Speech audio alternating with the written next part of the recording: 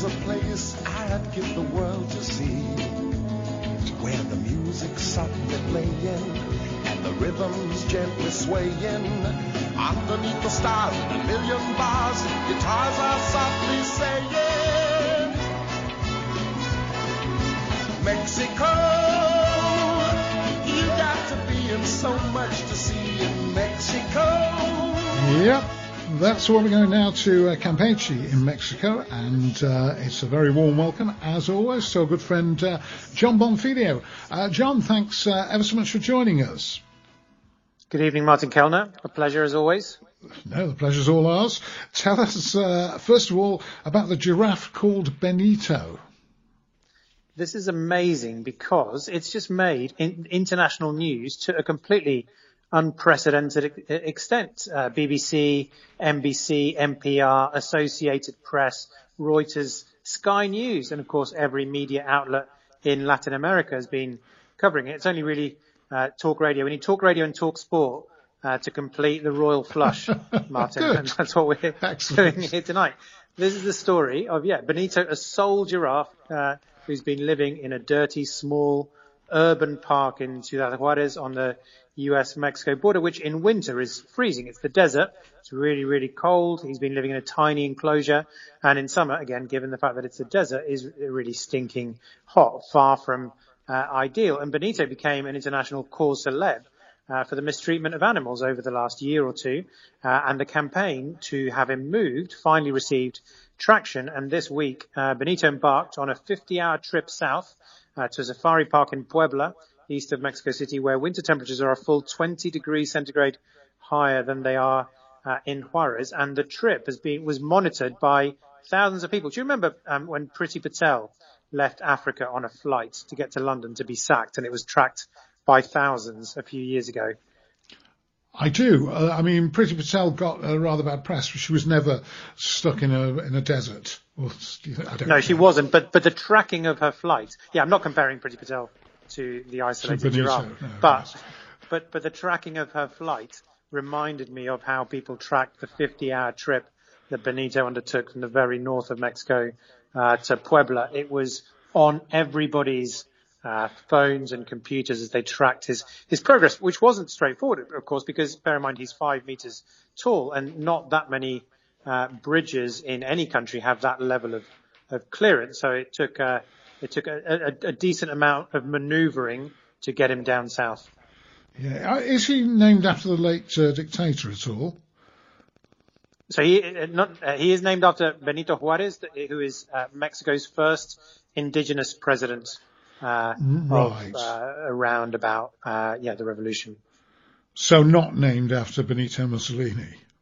No, not doesn't have fascistic leanings. No. Good. That's good to know, and that's a nice story that we can all get behind. Yeah. We rarely avoid talking about cartels, and we can talk about it again. Lots of news from Mexico involving cartels, guns, etc., etc. Yeah, it's been a busy week for that shindig.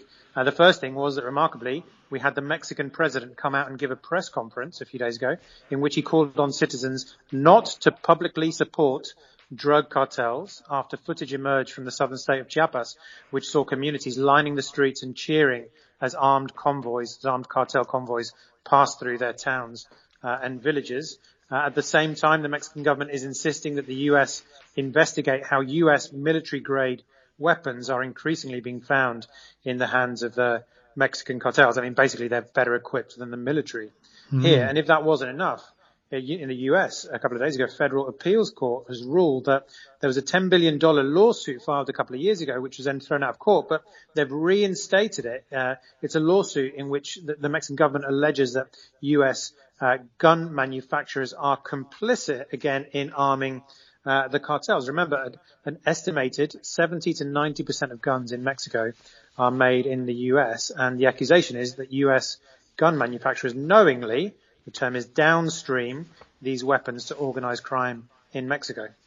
It's interesting, you saying that some of these drug cartels are given like a hero's welcome when they travel through towns and everything. Because you've told me that story before. You're not necessarily in relation to Mexico, but certainly some of the drug cartels. And I know I was reading a story last week about Naples. At the time that Maradona was there, and they were, they obviously surrounded Maradona and and protected him and everything else, and they became almost as popular throughout Naples as Maradona himself was. Yeah, if you're in it, you are generally better served than if you are out of it or if you are on the fringes. The issue in Chiapas at the moment is that the two biggest current cartels in Mexico, the Sinaloa cartel and the Jalisco New Generation cartel, have moved into that area in order to control both the movement of drugs from Guatemala and Central America up through Mexico, but also the control of migrants, which also makes them money. So there's a lot of sort of struggles over territory there. And in part, it seems as though the cartel, or the allegations are forcing people out on the streets. But actually, if a cartel is in your town or city, generally you're going to be much better off than if just the government is there. The cartels know that they can't just survive by the bullet. They have to survive and live and breathe by taking communities on that journey with them and making them,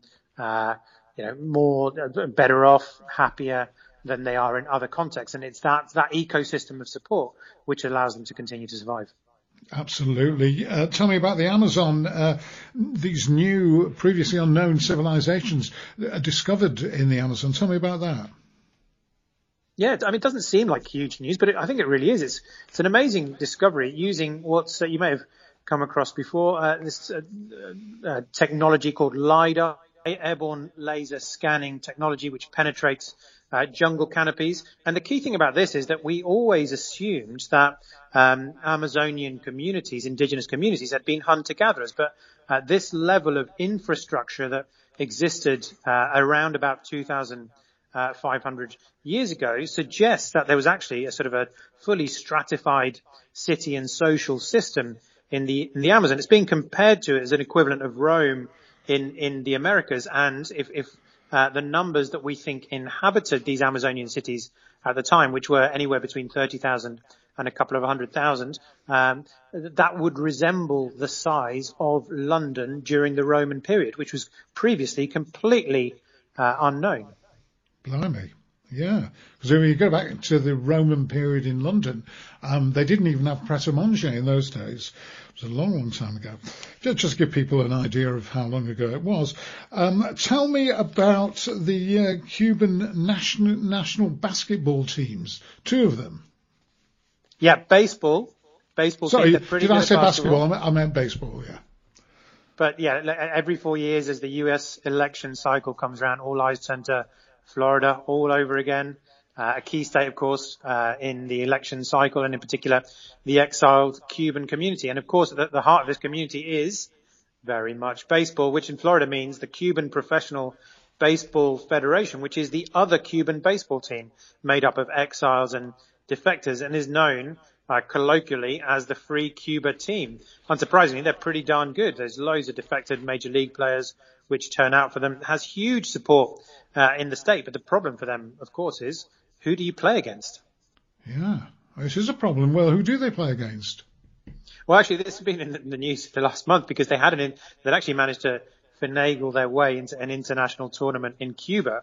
Sorry, not in Cuba, in Colombia, until the Colombian government realized that this was probably a political faux pas and cancelled, well, pretended not to cancel the tournament, but did actually cancel it. No, they play local teams. They played against a university side recently. It's always a mismatch, but yeah, they really struggle to, I guess in a way it's sort of a ceremonial center for Cuban dissidents. But they are probably the strongest baseball team to not have any actual formal fixtures in the world.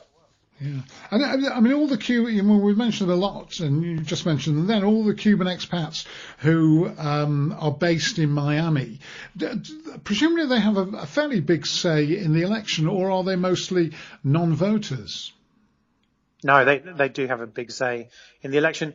around about 15, 20 years ago, Florida was very much a toss-up, and it was a key state to win for the election. That's not so much the case anymore. It tends to go pretty standardly Republican now. But it's interesting because the exiled Latino communities of Florida, which also include the Venezuelan diaspora, tend to be solidly Republican, whereas the Latino communities of the rest of the country actually tend to steer towards the Democrats. Yeah, it is interesting. It has been a definite swing. It's the same over here. At one time, Labour could pretty well rely on the Asian vote, on the black vote, etc. But they can't, automatically anymore. And I think the same applies in America to some extent, doesn't it? Yeah, for sure it varies, and the Latino community, as we know from this election cycle, is going to be key because, again, it generally goes for the Democrats and for Biden. But it seems as that even if a few percentage points turn the other way, or more importantly, don't even turn out to vote, that are apathetic within that, then that indicates a clear plus for Donald Trump. Yeah. As always, John, thank you ever so much. We do appreciate it, and we'll talk again next week. No problem. Take care. Good man. There we go. John Bonfiglio joining us from Campeche in Mexico. Let me give you